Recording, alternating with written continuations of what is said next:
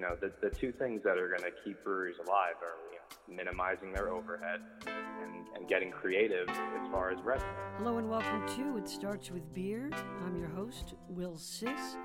My guest is Daniel Flynn, who is a Cheshire, Connecticut-based financial consultant who focuses primarily on working with Connecticut breweries. I talked to him about ways that local breweries can weather this particularly nasty economic storm. Let's listen in. Can you tell me a little bit about the kinds of things that breweries should be worrying about at this time? Should be worrying about?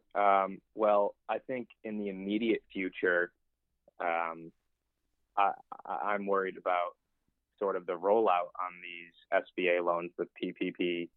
Well, we're just going to pause right there. SBA is a federal organization that stands for the Small Business Administration, and PPP is their Paycheck Protection Program.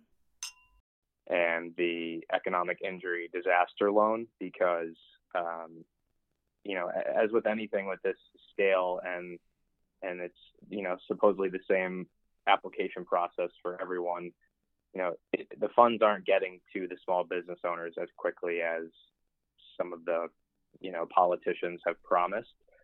So, what I would be scared of in the immediate short term would be not getting those funds fast enough or not getting those funds. That's what I would be worried about in the immediate short term. In the long term, and not even considered long term, but 4 or 5 months from now, when hopefully we're back to normal, is the foot traffic going to be the same? Are people going to be as willing to be in tight places like a brewery? So that's something to worry about. But other than that, I think that there's going to be a lot of pent up demand for the majority of brewery fans and people who go to breweries. So I think that's going to be very important, down the road.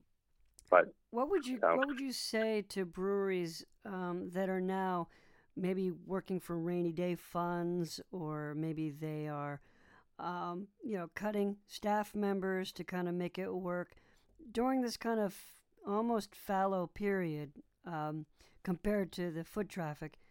What can they do to get their financial house in order in general, knowing that every brewery is a little different?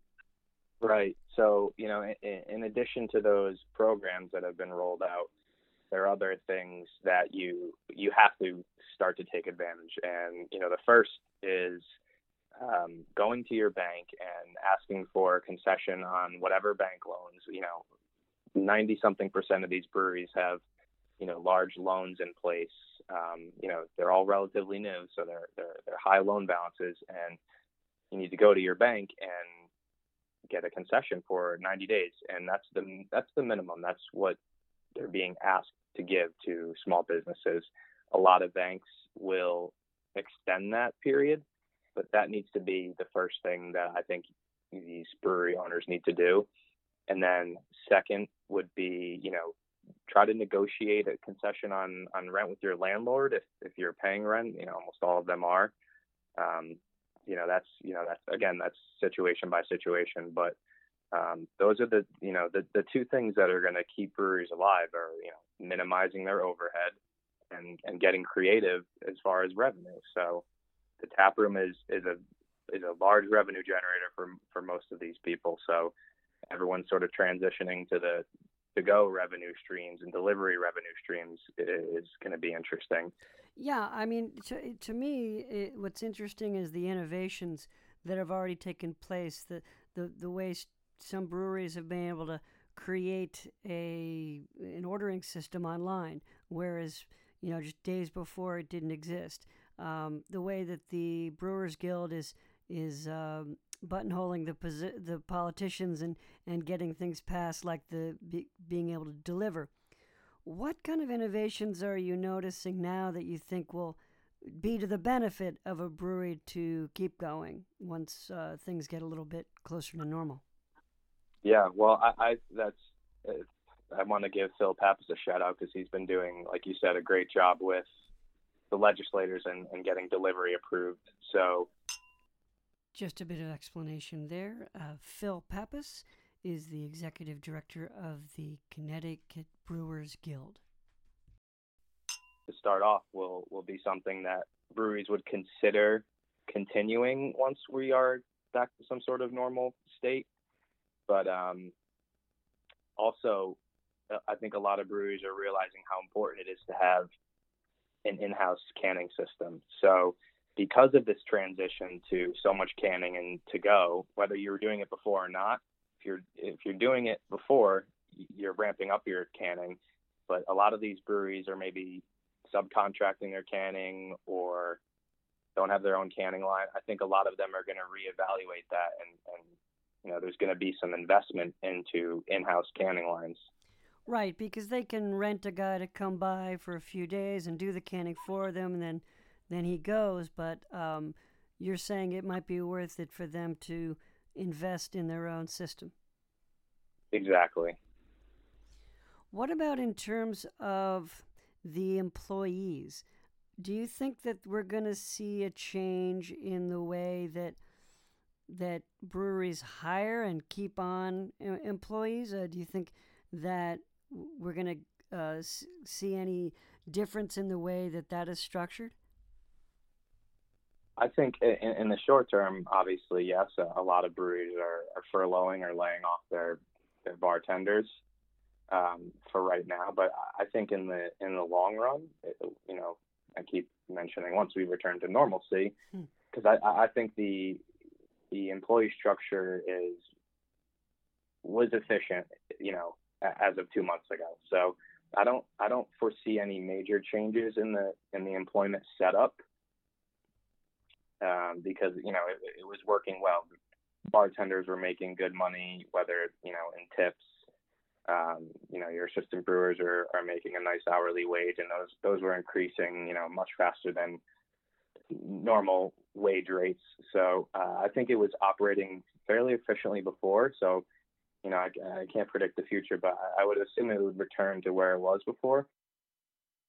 But again, if a brewery is going to shift their business strategy and they're going to, hey, we really like this, focusing more on to go and delivery and self distribution or using a distributor, maybe there's more drivers that are hired or more canners or people working on the canning line, So it's all going to be what breweries learn from this and what they choose is the most efficient and productive business plan for each brewery. Phil was quick to say that he didn't think that there would be a major shakeout, in terms of breweries. I kind of wonder, though, if it wouldn't be to some of the breweries' benefits to either, work in a location that might be a little safer and wouldn't be as risky economically, or maybe even consolidate. Kind of have two breweries combine and use the resources that they could have together. Do you see the industry in Connecticut kind of chugging along and growing, or do you think that something like this, let's say it lasts until the summer with maybe some slow to come back, with people slow to come back to the tasting rooms. Do you foresee any major shakeout or changes? Well, that's an interesting question. I think there's a possibility of. I like your idea of breweries joining or coming together to pool resources. I kind of see that as sort of a last effort kind of a situation, because a lot of these, as collaborative as an industry that the Connecticut brewery industry is, I know a lot of people really love their own brand and the independence that comes with running your own brewery. So I can see that as sort of a last resort kind of a attempt to stay open.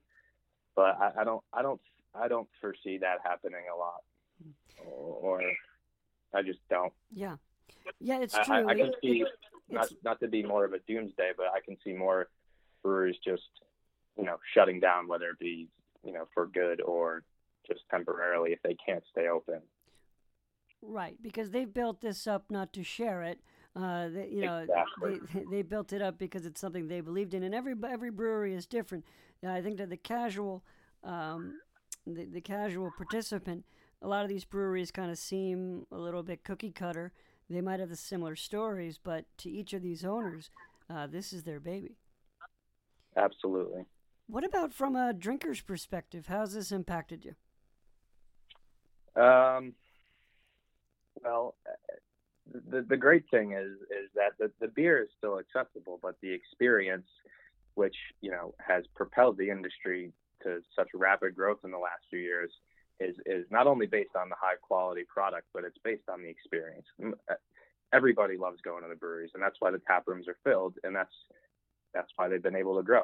The tap room revenue is the highest margin revenue, and people love it, and they tell their friends, and the tap rooms are filled. So, I'm obviously missing that because, as you can imagine, I spend a lot of time in tap rooms, but I've still been able to, access most of the beer that I want. You just gotta drive all the way to the brewery or get it delivered. Whereas, also, with restaurants being closed, that was another avenue to get the product out, and that's been unfortunate because that's such a great way for breweries to get their name out there and get their product out there. So for me, it's it's definitely been a not as fun way of experiencing new beers, that's for sure. But I go out of my way to get the beer that I want to try. What do you think your main message is going to be once breweries get back online, or even new breweries start up? Post crisis.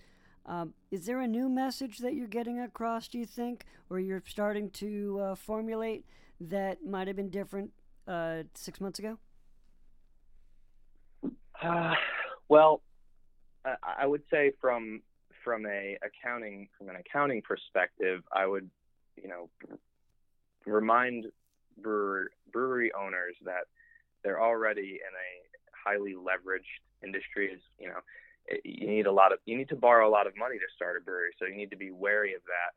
And perhaps when times are good, you should be paying your debt down more, or more rapidly, or finding other ways to consolidate debt, or whatever it may be.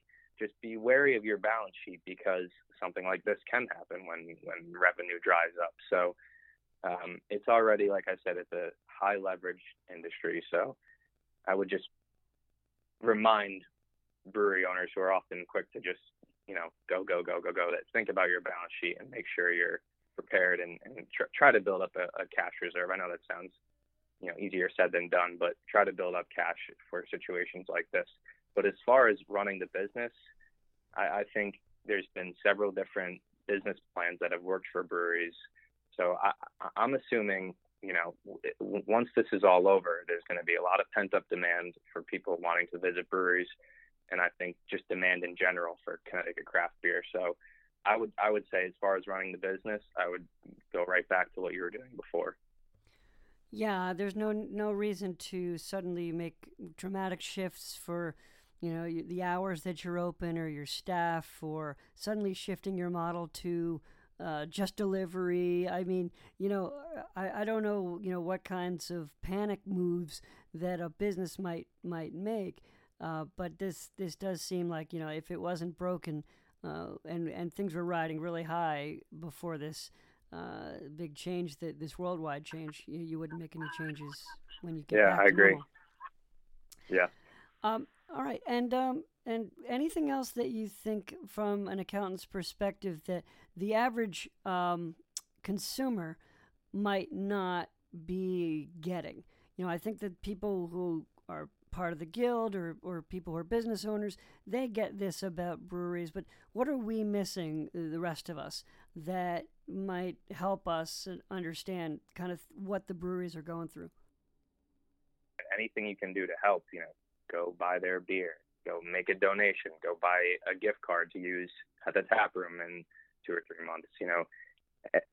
As a consumer, that's all you can do is support as much as you can. And I've been telling these breweries that, like I said, there's going to be a lot of pent up demand once this is over, and I think if you can survive the next 2, 3, however many months, then I think times will go back to being very good like they were before. So, I'm remaining hopeful, but there's a lot of it's going to be up to the breweries to be proactive and take advantage of some of the programs and concessions and do everything you can to stay open. And it's kind of like bite the bullet for 3 or 4 months and just do whatever you can to stay open. Don't give up, because it will go back to being good.